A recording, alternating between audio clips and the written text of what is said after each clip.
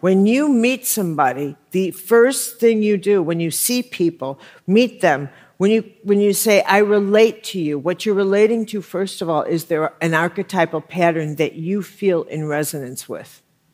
When you come back and you report in about someone and you say, I don't know, I can't get a fix on them. What it is you can't figure out any of their archetypal patterns. You can't crack a code. You can't get in there. You can't crack a code. And therefore, you come back and you report in and you say, I don't know, I can't figure them out. You don't trust them. You don't trust them because you can't get into an archetypal That's Caroline pattern. Myss. And this is the Depression Detox Show.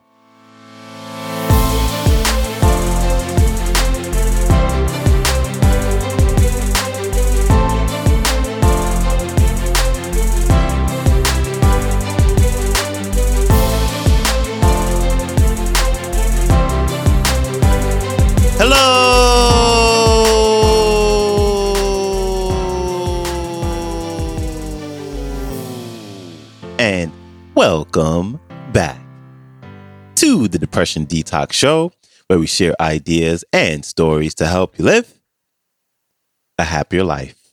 I am your host, Malik Josephs. Happy Thursday. I am thankful for you tuning in with me today with a very popular speaker and spiritual intuitive, Caroline Myss, who is back on the show to talk about archetypes. She talks about what they are, what they mean, and what role they play in our relationships with ourselves and with others. Another very fascinating clip that I hope you get a ton of value from. And so, without further ado, here's Caroline Myss.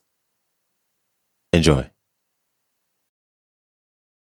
Each of us has a certain pattern of archetypes in us. Not all the same. Each of us has a chemistry, a mandala of particular archetypes in us. And these we have a contract with. We do. We have archetypes in us. And they call us, draw us. They are like pulses in us. And the book, Archetypes, Who Are You? I wrote that to introduce people to what's it feel like? What's it feel like to make contact with an archetype? What's it feel like? What do I sense? How do I know what my archetype is and what it isn't? How do I know that? And if I have this archetype, do other people relate in the same way who have this archetype? Yes. When you meet somebody, the first thing you do when you see people, meet them, when you say, I relate to you, what you're relating to, first of all, is there an archetypal pattern that you feel in resonance with. When you come back and you report in about someone and you say, I don't know, I can't get a fix on them.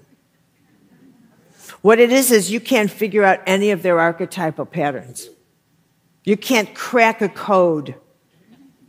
You can't get in there. You can't crack a code. And therefore, you come back and you report in and you say, I don't know, I can't figure them out. You don't trust them.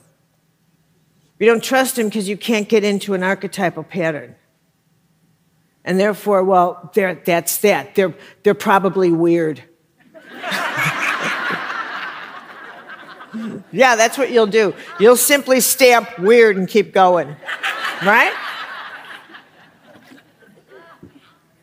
And you don't realize they're looking at you and saying weird. And it doesn't occur to you because you're in charge of the world. And this is something you believe. And that too is an archetype. That too is an archetype. The belief that you're the center of the universe. That too is an absolute archetype. That the whole universe starts and ends with you. That justice starts and ends with you. That you are the one calling the shots on this planet.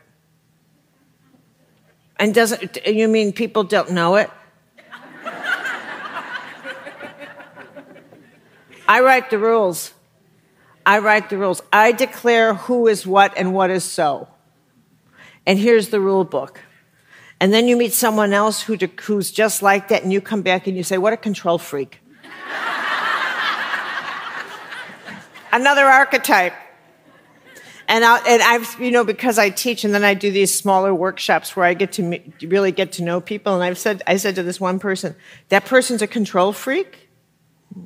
And of course, so often you are aggressive toward a person who's just like you.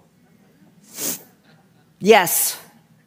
And when a control freak meets a control freak, you want to buy tickets to that. So, yeah, it's fun. And you just want to sit back and say, oh, let him have it, Wait till the black eyes start and you can step in.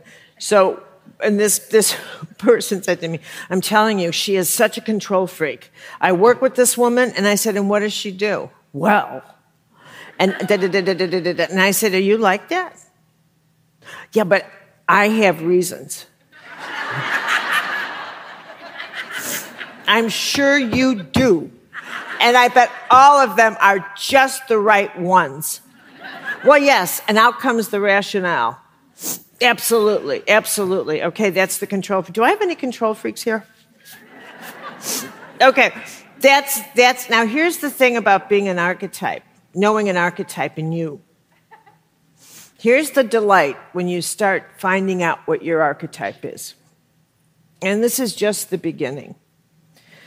For me, entering into the world of archetypes, it was as if I found an archive of universal knowledge versus information. In doing medical intuitive readings, I did a reading. Readings for me started out with trying to find out why you were sick and identify an illness. There is no benefit to that. Zero. It won't help you at all. Because at the end of the day, you know why you're sick. You don't need my help. So let's move on. Then there's the stage at which you need to discover, well, why am I not healing? Quite frankly, you also know that. But here comes an archetype that helped me to figure that out. And I realized every one of us has that archetype. And now my own a window of perception is now getting wider, but it's also getting deeper. And now, for me in my own journey, which now we're going back to the 90s, the depth charges, I'm now getting depth charges. And for me, when the depth charges started, it was as if I am focused. I am now alert. The saboteur archetype. Now I'm onto something. I recognize, oh my God, there's a saboteur. At first I called it a principle. Except that it was always the same in each of us. That makes it an archetype. An archetype. It behaves identically in all of us. Now I have to study this. I'm focused. I am eating this up like I used to eat Frosted Flakes. I'm hooked. I'm watching this archetype in every single person now because I know it's an archetype. No matter who I meet, I know it's there. Now it's just a matter of, let me see how it's going to turn up. Why is it there? Why? So I ask myself, not does this person have a saboteur, but because I now know it's there. Now my question shifts from an is it there to how does this person sabotage themselves? I'm past the wonderment. I know it's of active force. When is the saboteur going to come out? What's the trigger point? And now I ask I know why Why do we do that? That became my real rich focus. Why do we sabotage ourselves? I had to figure that out. And then I saw it. Why do we do that? And I put this against a mystery board of, it's not an outside force that comes in and goes, boo, boo, boo, boo, boo. And oh no, because we would love to blame.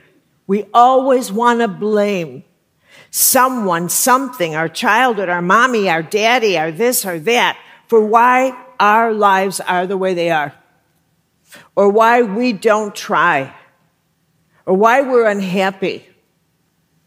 Blame is the saboteur. Blame is the voice of the saboteur. Because there's an inherent part of us that simply does not want to rise to the next level of responsibility. We don't want it. We like to dream about it. We like to imagine ourselves as more responsible and reaping the benefits from it. We like to fantasize about it. But in the end, the saboteur walks hand in hand with the child in us. And it's a decision as to whether or not we stay with the child that wants to find someone else to take responsibility for our choices in our life, or whether we finally stand up and stop sabotaging and rise to the next level of power. Now, that's tied directly to whether or not you can heal.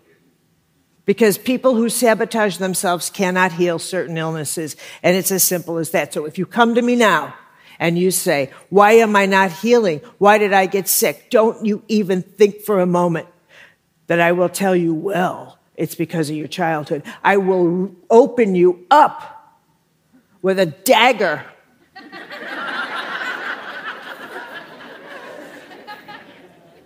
And I will take you into your psyche, and I will pull out your saboteur. And I will pull out your wounded child and your orphan without mercy.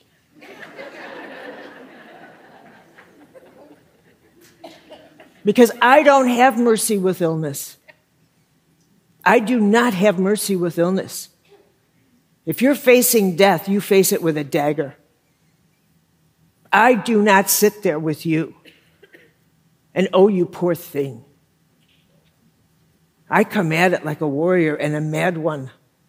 Love you, Carolyn. All right? This is why you have to know your archetypes, because here we go. Here's the next level. Everything about what I'm telling you is simply impersonal.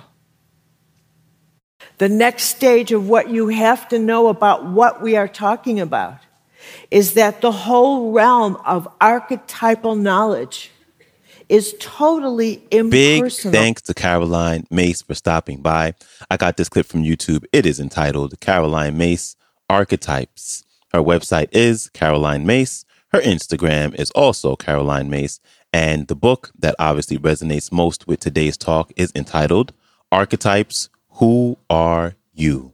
And if you want to look further into archetypes, then you can go to her website and type in archetype, and a whole list of resources will pop up that you can check out. And I'll have all the links to connect with her and her work and everything that I just mentioned. They will all be in the show description below, so you can go and check that out. And lastly, when you get a chance, please follow the show, share it, or leave a rating and review on Apple Podcasts or Spotify Podcasts. Truly, truly thankful and appreciate you for doing that. And that is a wrap for me. I hope you have a beautiful rest of your day, and I will see you back here tomorrow. So, until then, stay strong. Later.